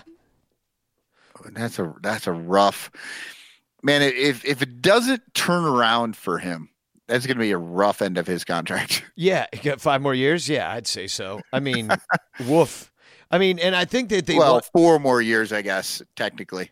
But it's crazy. I mean, and so they've got the best team ERA. It's .08 higher than the Cubs, who are third. So and we could see, some kind of pitcher's duel in some of these games. But our starters are a little bit better by only .14, and their relievers are better by almost half a run, and that's they're third in the league. And does this feel like a little bit like how the Cubs were last year, though, with a lot of these one-run games and just the offense just not playing up to what they needed to? It might be. I mean, and Joey Votto right in the middle of it all, batting .206. I mean, he puts it together, and their offensive numbers improved to where they maybe were last year when they didn't have the pitching, and now they seem to. I mean, you look up and down, and we're facing, a couple of their new pitchers. They picked up Tanner Roark from D.C. We're going to see him in the series. Luis Castillo, we're going to see in the series. He's pitching out of his face. He's like number 3 in ERA. So we just saw, Lester take over the top position. Then you got Davies, and I think the next one is Castillo, or he's right up there.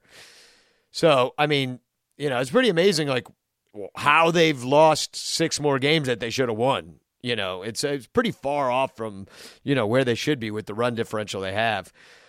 They've also, and this is surprising from their pitching standpoint, they've given up the fewest home runs in the majors, playing half their games in a bandbox. Yeah, in a year in which everyone's hitting home runs, like they're going out of style. Yeah, they're the best at keeping it in the park. And the Cubs are good too. I mean, they got the 4th fewest right now, but that's 6 more home runs in, 3 more games. But the Cubs, they've given up the 5th most walks. Yu Darvish is going to make sure we stay in the top 10 of that. The Reds are about average in walking dudes, and the Reds are actually 2nd in strikeouts right now. The Cubs are average.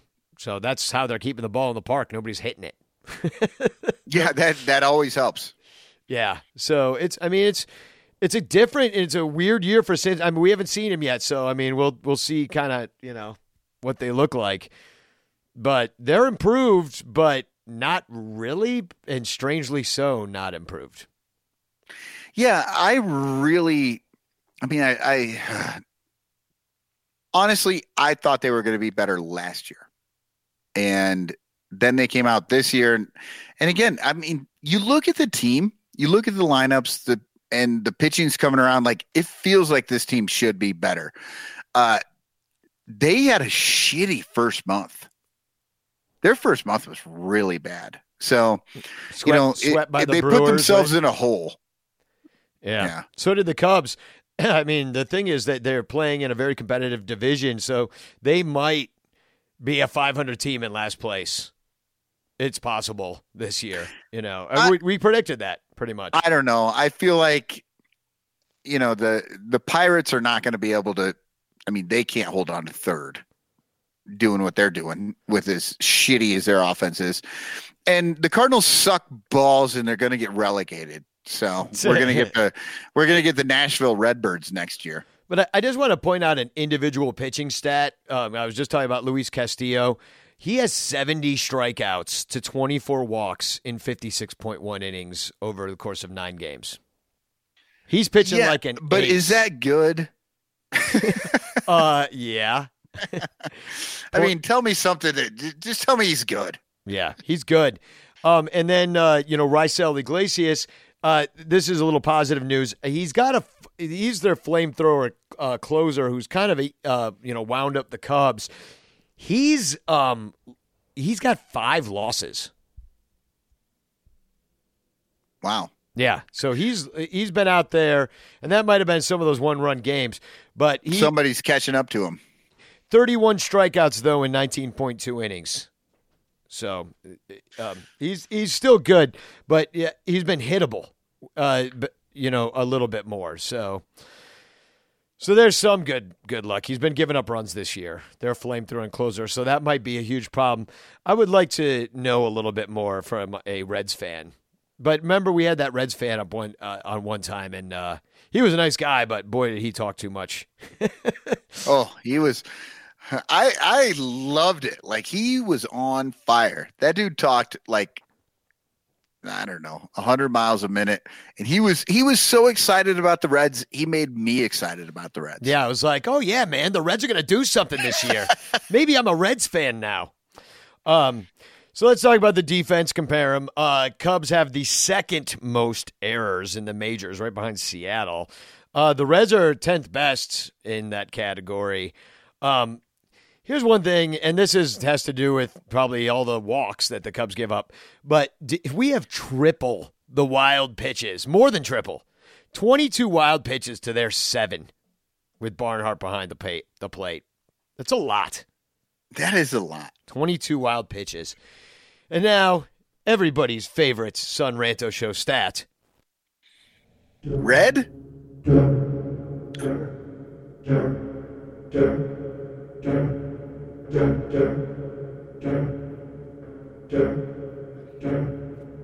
The Cubs, now stands above 703, but it is completely league average. But it's better than the Reds 695, bitches. Yeah, ever since the became a thing, everybody's doing it now.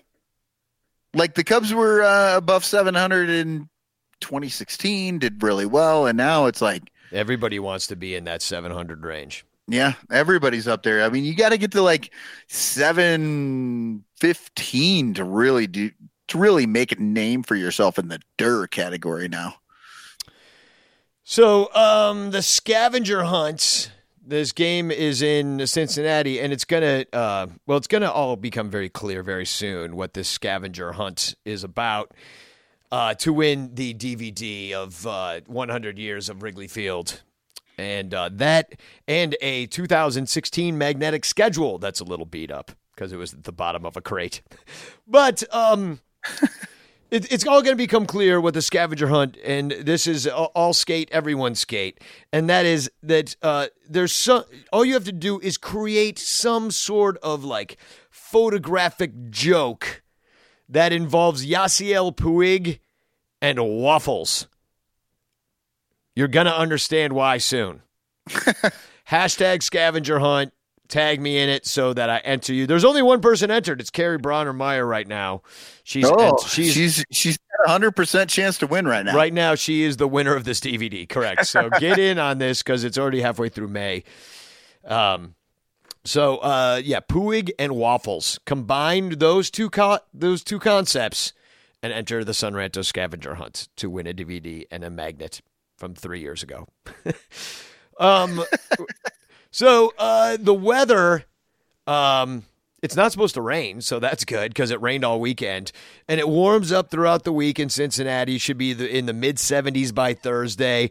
All these games are played at 6:40 their time, 5:40 Central, which is kind of a weird start time. And it kind of weird, then I think everybody's moving up the games because these ESPN games have been at 6, which I'm fine with, but, Yeah, no, I'm fine with it. Did they finally figure out that there's a lot of people that live on the East Coast and want to watch? The Cubs, yeah. Well, just want to watch baseball in general. They would have these goddamn, like, Red Sox Yankees games starting at, like, 8 o'clock, yeah. Yeah, 8, 9 o'clock. It's fucking ridiculous. Yeah, going until 1 in Eastern. Yeah. So, yeah, no, I like this 6 o'clock start. The nice thing is, even at this time of year, because, Chicago is pretty much right where Central Time starts. So we actually lose light fastest. You know what I mean? Like it's sure. Well, I mean, the sun sets, it's going west, right? So, we get it. We get the sun first in the morning and we lose it, according to the time. But we still get like half the game. If you start at 6, half the game is played in the light, the sun, even at this time of year. And it makes a huge difference this time of year, temperature wise in Chicago, because it gets real cold at the end of the night. So, so it's not supposed to rain. All these games should be played. Game 1, Kyle Hendricks. He's 2-4 with a 319 against ex-national Tanner Roark, who's 3-1 with a 327. Oh, and also coming off a few amazing games, right? Who, Tanner Roark? No, fucking Oh, Kyle yeah, Kyle Hendricks. I was like, Jesus yeah. Christ. No, I just said Tanner, not Kyle. Well, you said Kyle and Tanner. No, they've got fuck Tanner. Their ERAs are almost the same. It is bark at the park night, so bring your dog to take a dump. Oh, the dogs Red are all going to Stadium. be out there going, roark, roark, roark. If you are going to go to this game, I would check in on your ballpark app because there are a ton of check-in offers like free chicken sandwiches and La Rosa's pizzas and buy one, get one BOGO smoothies. And here's my favorite one, and this is how you're going to know that how I picked the scavenger hunt. You get a free Belgian macaroon with a purchase of a Puig waffle. That's okay, right. Wait, what? Great American Ballpark has branded their waffles with Yasiel Puig because nothing. Does that say macaroon? I totally thought it was Belgian macaroni, and I was like, what the fuck is that? No, I think it's macaroon, but spelled like French way, macaron. Okay, because see, like a Belgian waffle is like a normal waffle, only fucking twice the size, right? Yeah, it's like really fat and big. I just assumed like Belgian macaroni was like 3 noodles of macaroni covered in cheese, but they were giant noodles. Yeah, covered in syrup. just like Yasiel Puig's bat. But no, it's like which is why it tastes so good. Yes. And and maybe this is the connection because a Belgian waffle is a large waffle. Puig is a large man. So maybe that has something to do with it. But it's a Cuban Belgian mashup. How? Because it's Belgian macaron, right? No. You just get a free one when you buy the Puig waffle. The macaron has nothing to do with Yasiel Puig. Except for they sell it at the same stand, and you get one free if you buy the waffle. Now, why you want to Cuban? No, that's what I'm saying. It's a Cuban sandwich served on a waffle. Here's what they do. Oh, yeah. Ooh, hold on. Yeah. I just got real excited. It's Taste of Belgium. Taste of Belgium's the name of the stand. It's you get a waffle, they split it, and then they fill it with ham and pork belly, Havarti cheese, mustard, and house-made pickles, then broil it. Oh, god damn. See, well, I would go. I will go at some point just for this sandwich. That sounds fucking amazing. Yeah, I need to get there and eat it too. But this is the best part. This is why it even has anything to do with Yasiel Puig. Because Jean-François Flechet, when he saw Yasiel Puig lick a bat, he thought, quote unquote, I immediately thought how fun it would be to have him licking a waffle. Next thing you know, I was on a plane to spring training to meet him and have him try his new namesake addition to our menu. And he loved it. Well, this is a guy that licks bats. He's going to love anything good, like halfway good. He's like, this waffle is way more delicious than my baseball bat. It doesn't taste like pine tar. I love it. So $1 of each sandwich sold will be donated to Puig's charity, Wild Horse Children's Foundation, which I assume is just making food for John Lackey.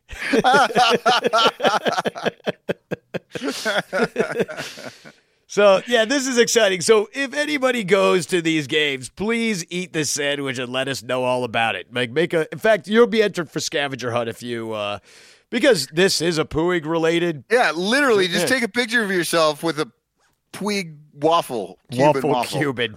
So weird. Oh my God, it sounds awesome though.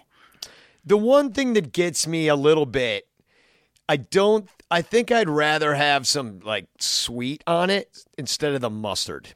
And I think I could do without the pickles, but then it's not a Cuban anymore. So I'll bet you anything the waffles are sweet. Are sweet themselves. Yeah. Yeah, I think it's going to be good. I'd love to try it. So, it sounds amazing. So Kyle Hendricks is going out there on Tuesday nights. Last time he went 8 innings pitched against Miami, gave up 1 run on 5 hits, struck out 7, 0 walks. Just kind of, since the beginning of the season, which did not start great, he's been awesome. He saw the Reds 3 times last year. he lost twice and gave up 4 runs in both of the losses, and in both of them 4 times each. And he won once, pitching 7 innings of shutout ball. Votto rakes against him, so let's hope this isn't where Joey Votto figures out his season, because he's got a 4.44 average in 29 plate appearances and 2 homers and 11 walks. 444 is not a number you see a lot in batting averages. No, especially against Kyle Hendricks. Tanner Roark, he shut out the A's through 6. They were out on the West Coast playing the A's. He beat us last year when he was with Washington, and we only got 2 runs off him through 7.2 innings, where he struck out 7 Cubs in that game. Bryant is 5 for 11 with a homer. Rizzo's got 2 homers off of him. Javi's got a homer off of him. But this is a weird stat. Jason Hayward maybe shouldn't start this game. He's 0 for 20 with 2 walks but only 1 strikeout. And the weirdest thing is I'm like, Tanner must be left-handed. He is not. He pitches with his right hand. That is odd.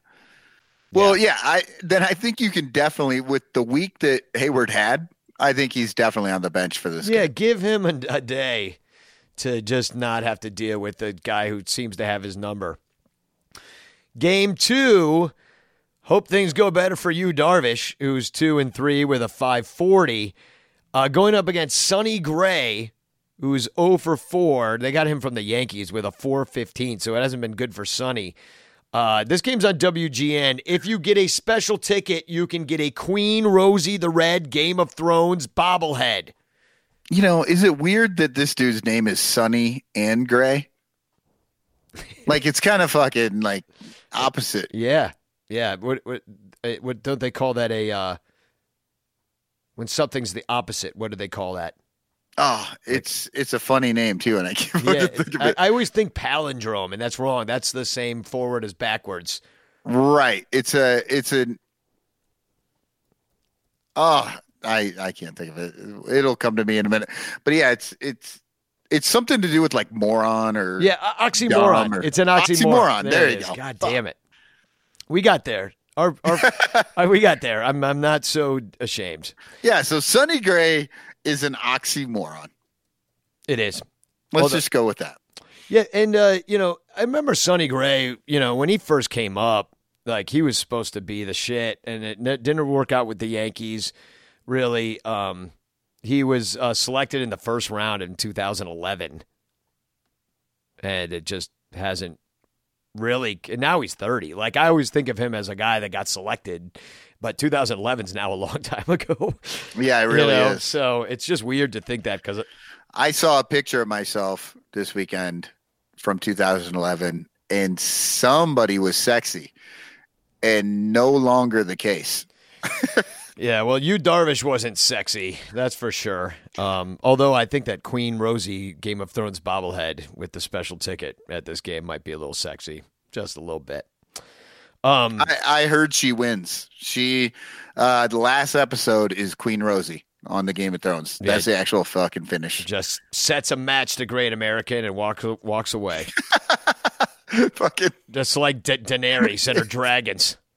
The dragons come in and fucking burn all 40,000 fans. Yep. So maybe don't go to game 2.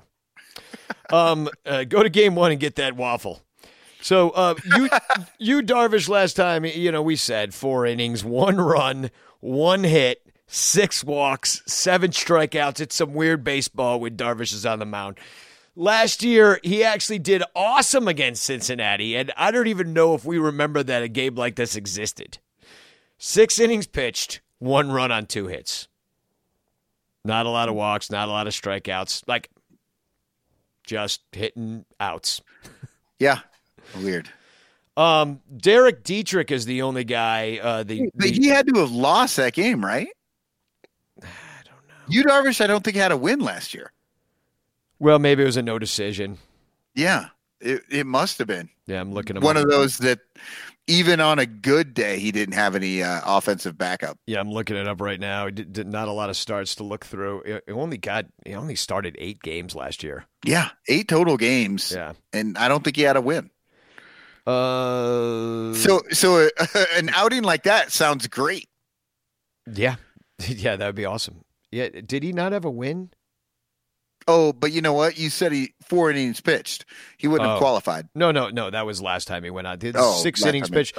This was actually his last game before leaving. Actually, he struck out 7 in this game, walked only 3. So, I mean, he lowered his ERA in this game under 5 last year after it started so horribly. And this was, 4 times last year he only gave up 1 run and went 6 innings, or the 3 times he went 6 innings. If we can get that out of him in this game, the season is saved. Yes. Even though we're already in first place. Yeah, Dietrich's the only guy that's ever taken him deep. Votto is 2 for 9, so that's pretty. Nobody's really seen him all that much, to be honest. So the Reds got Sonny Gray, the oxymoron from the Yankees this winter. Last time out, he lost to the A's, gave up 4 runs on 8 hits, only lasted 1 out into the 5th. The Cubs beat him in 2016 last time. That's the last time they saw him, but they only got 2 runs through 5. Contreras, and nobody's seen him. Hayward's 0 for 5. Contreras and Russell have singles on him. Often, they're 1 for 3. There's nothing to talk about there. He's been an AL dude for forever. Now he's over here in our division. Game 3, Q 4-2 with a 350 earned run average going against their ace, the guy I was talking about with all those strikeouts. Luis Castillo 4-1 with a 176. Lou Castle. They're giving out pink and red wristbands for breast cancer awareness. I guess, how they had pink out the bleachers last night at Wrigley? I guess This is pink out your wrists night. Whatever. As I was sitting there in the pink out the bleachers, and I know I'm a cynical asshole, but I was like, you know what? It's Mother's Day. Can't we just celebrate moms instead of thinking about, dead moms? And sick moms, right. You know what I mean? I was like, it just kind of dawned on me. I was like, there's a lot of people that, are healthy, and I'm all for raising money and awareness and stuff like that, but maybe it should just be a different day. Let's have pink out the bleachers just be another day. And on Mother's Day, we just celebrate moms and wear pink. And because I thought Wilson Contreras looked incredible in pink catcher's gear. I really wish he would wear more than 1 day a year. And if that thing ever went up for auction, I mean, I can't afford it, right? But I would love to have his pink gear. It's so great. Great. What I love about the pink in the MLB, too, is that, there's no set color. It's any sort of, it totally looks like they just told these kids and their mothers had to find, whatever pink thing they had. When they play in the NFL, they all have the exact same color pink of every fucking thing that they wear. But they had pale pink socks, pale pink bill, hot pink T-shirts. Hot pink bats. Hot pink bats. The pinks were all over the place. It always makes me, I can't help but just think of Pepto-Bismol the whole time I'm watching a game. It really is a little bit much. And the other thing is, did you know this? That because the pink for girls, blue for boys thing that they do with the stupid everything. Yes. Yeah. I was the world. No, I was for whatever reason, the words that came to my mouth was baby release parties, but that's not what it's called. What's it called? Gender reveal. It's called birth. Yeah. A baby release party is called birth, Danny. But did you know that all children, I mean, you've seen those old-timey photos from the turn of the century where all children wore dresses. Yes. All boys and girls, they wore the same clothes. And back in 1918, in the Ladies' Home Journal, because I looked this up because they were talking about it in the bleachers last night, that pink used to be for boys. Ladies' Home Journal, in an article in June 1918, said the generally accepted rule is pink for the boys and blue for the girls. The reason is that pink, being a more decided and stronger color, is more suitable for the boy, while blue, which is more delicate and dainty, is prettier for the girl. So it's all, and also they had another thing about like blue for blondes, pink for brunettes, blue for blue-eyed babies, pink for brown-eyed babies. Damn. Everything, like, as totally switched around as baseball is, like, everybody has a fucking superstition, right? Like, they accidentally fucking stub their toe one day and they go 3 for 4, so they fucking constantly stub their toe on purpose, like dumb shit like that. That was the entire world back in like the turn of the century, 1900s. It's like, oh, this baby didn't die because we dressed him in pink. Yeah, dress all your babies in pink so your baby won't die. Yeah, it's a stronger color. It'll make them thrive. Yeah, I did hear that. It was sort of like a red, but I don't think red held well in their colors, so it always became pink. Yeah. So, yeah, on those washboards they used to have to wash their clothes with. Yeah, here's the thing. Dress your babies in whatever the fuck color you like. Yeah, you matter. Like a color, and then you dress your baby in it. It makes you like your baby. Otherwise, I mean, I dress my baby in purple and I hate him. So we don't do that anymore. Child services. So Quintana in this game 3, he did pretty well against the Brewers. It was in the loss. He gave up 3 runs through 6.2. You'll take that every day. Cubs end up losing 7-zip, though. In 22 innings pitched last year against the Reds, he went 5 innings 3 times. That sounds like the Quintana we kind of have had in these other years that we've had him, since we've had him. But the Cubs ended up winning half the games that he pitched in. He gave up 4 in one of the losses. That's as bad as it ever got. So he didn't pitch terribly against the Reds. Joe Church, Jose Iglesias, seen him the most, and he's batting .259. Yeah, that's not great. Yeah, well, it's also so boring. Like, yeah. That like tells me nothing. He's going to go 1 for 4. It's like, it's not a thing unless it's a bad one, you know. Luis Castillo has been great. He gave up 0 runs on 2 hits through 6 against the Giants with 11 strikeouts, but he did walk 5. Oh, we got us one of these like Chadwood Darvish types. Yeah. We saw him 5 times last year, and we lost 3 of the games. He never struck out more than 5 against the Cubs last year. He walked 5 once, too, so he might have some control issues. Descalso and Schwarber each have 2 home runs off of him, so I would expect to see Daniel Descalso in this game. I would love to keep winning. I would love to keep winning. And they're kind of spoiling us right now, right? Like, no, they're playing how they should. Started out shitty, and now they're just fucking dominating everyone. Yeah. I mean, they haven't lost a series in over a month. And this last month was not like a fucking cakewalk. I mean, this Red series is, well, I should say the Marlins. Marlins don't fucking count. They sucked. But, I mean, we've seen the Dodgers, the Cardinals, the Brewers, Arizona is good. I mean, we've seen a lot of good teams in this last month, and the Cubs have fucking beat them all. Cruised through it. Yeah. Yeah, they swept the Cardinals. Let's not forget that. We have to we have to say that as much as possible until they sweep us. And then we could ixnay on the Eepsway.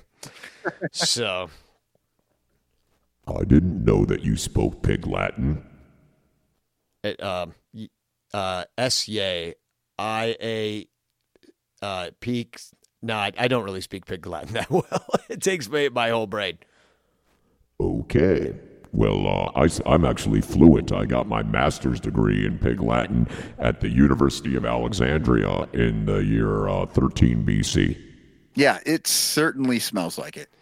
Yeah, you smell like the year 13 BC. So, hey, we're running kind of a little long here. You know, we had Eric Wheelo on the show. We had Johnny Onomatopoeia talking about the Brewers series, and we went through the Reds. So, you know, why don't you just give us your predictions, if that is indeed what you still do, Cubs Pajamas, and get the hell out of my bedroom here, okay?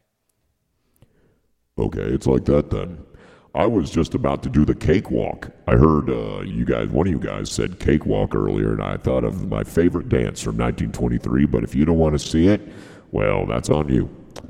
I just don't even want to think of you and cakes in the same thought. Well, I do have a couple of butt cakes matted into my rear end right about now. I gotta cut those things out. Let me give you my poem and I will skedaddle. This East Coast ML team is struggling. On their hats, a ripped-off Walgreens W. Managed by Davey Martinez, who screwed Sandberg's wife with his penis. And they play in the District of Columbia. Who is it? Who? District of Columbia, that's D.C. Oh, the Senators.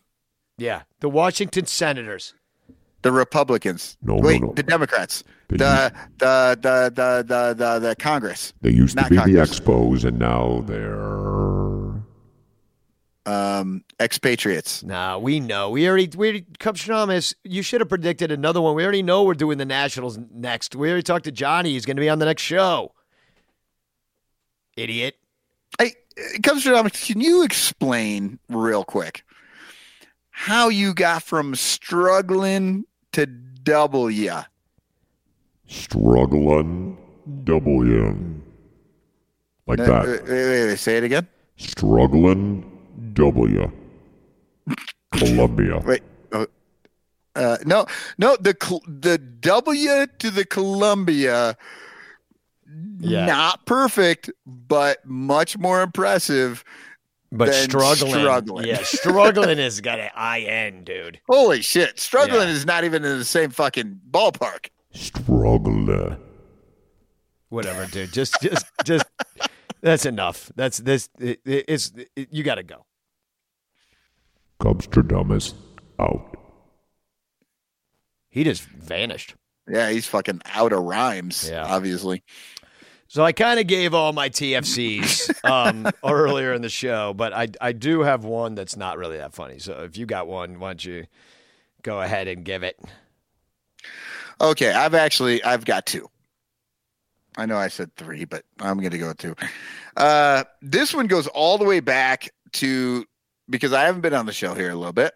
Yeah, Kyle we Hendricks, missed you. And Lyle's not on today. We didn't even mention. Yeah. Yeah, we it's been hard to get us all, our schedules, Oh, man. And my kids are starting to play baseball right now. It is fucking every night. Yeah. I'm all over the place. No, so this goes all the way back to Kyle Hendricks' 81 pitch master performance. That Maddox, right? Everybody understands and knows that under 100 pitches, shutout, that's a Maddox. Because Greg Maddox did it the most times of anybody by a long shot, by almost double. He did it 13 times. The next person did it 7. This dumb fuck, out of the blue, on Twitter, everybody's calling it a Maddox. He just pops in and says, it's also called the John Lieber. He spelled Lieber wrong. Well, you know what John Baker said? He goes, they should call it the Tewksbury. Oh, right. But even Tewksbury didn't do it as many times as not Maddox even close. did. Not even close. Yeah. No, not even. That's the thing. It's like, I saw that tweet from Baker. Like I was looking at that, but I was like, wait, what? Nah, still doesn't hold true. I would suggest that nobody calls anything a Lieber. No, nothing. Yeah. And I fucking called him out on it, and he comes back with like, John Lieber had the least amount of pitches in a shutout for the Cubs ever. It doesn't fucking matter. Yeah, one time. It's still not a fucking Lieber. Yeah. Yeah. It's like saying, just regular ass pizza is Chicago pizza because so many more people buy Domino's. That doesn't matter. It's not what it is.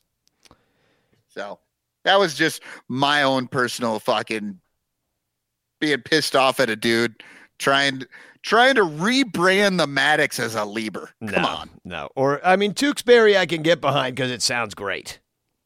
Right. Yeah. Tewksbury is a wonderful name. Yeah. So feels like you could have that on cereal. Yeah. I love putting Tewksbury on my cereal. Yeah. Here's mine. Shelly on Twitter said, and this is in reference to all the speculation we made about Ben Zobrist last episode.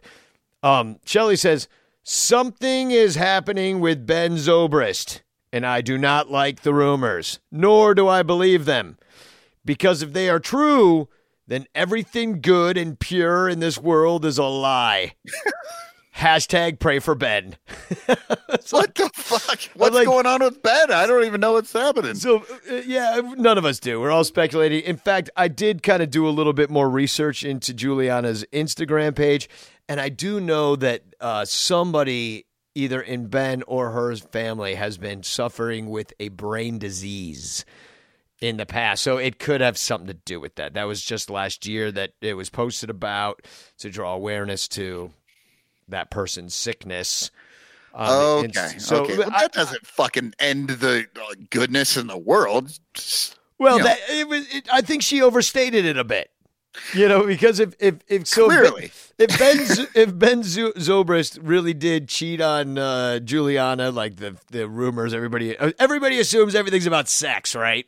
Yeah, that's what I was thinking. I was thinking that Juliana had a very sexy dancer who just was infatuated by her dark eyebrows.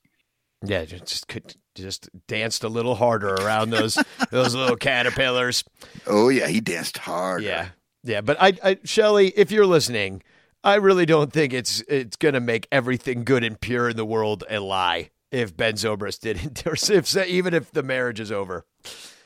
Everybody settle down, is what I'm saying.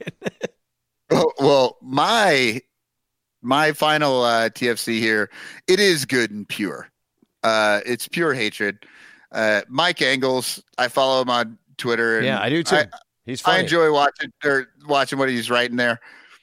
Yesterday he writes, "Holy Christ, ESPN. Could you be sucking Yelich's dick any harder? Video of him running off the field? Really? What's next? A hard camera in the locker room, bathroom of him taking a shit?" And I just had to applaud that level of ranterism there. Yeah. Yeah, that was a very specific and not quite as over the top as Shelley. Who's no. I think Shelley brought this into like biblical range. Yeah.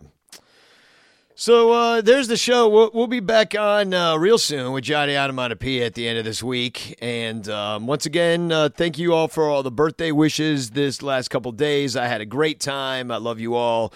I'm having a wonderful time in my life. And a lot of it has to do with this podcast and the people I met through it. So, by the way, did you get my gift? Unless it was a like fanny pack satchel-y thing, which I think was from Nicole's mom, then no. It wasn't. Did you send me a book? No, I sent you a game. Nope. Okay. Didn't well, come. it may not be there yet. They said it was like supposed to be there by like the 15th. Yeah, I'm still waiting for my Secret Santa too, douche. No, it's yeah. Well, I wasn't your Secret Santa. I tried to send this literally 6 months ago, but now it's even more of an apt, perfect gift, and I'm really frustrated it's not there yet. But whatever. Yeah. It'll get there, and when it gets there, you'll be able to play it with all your friends. All right. Well, I don't believe it's coming, but sure. Spagog.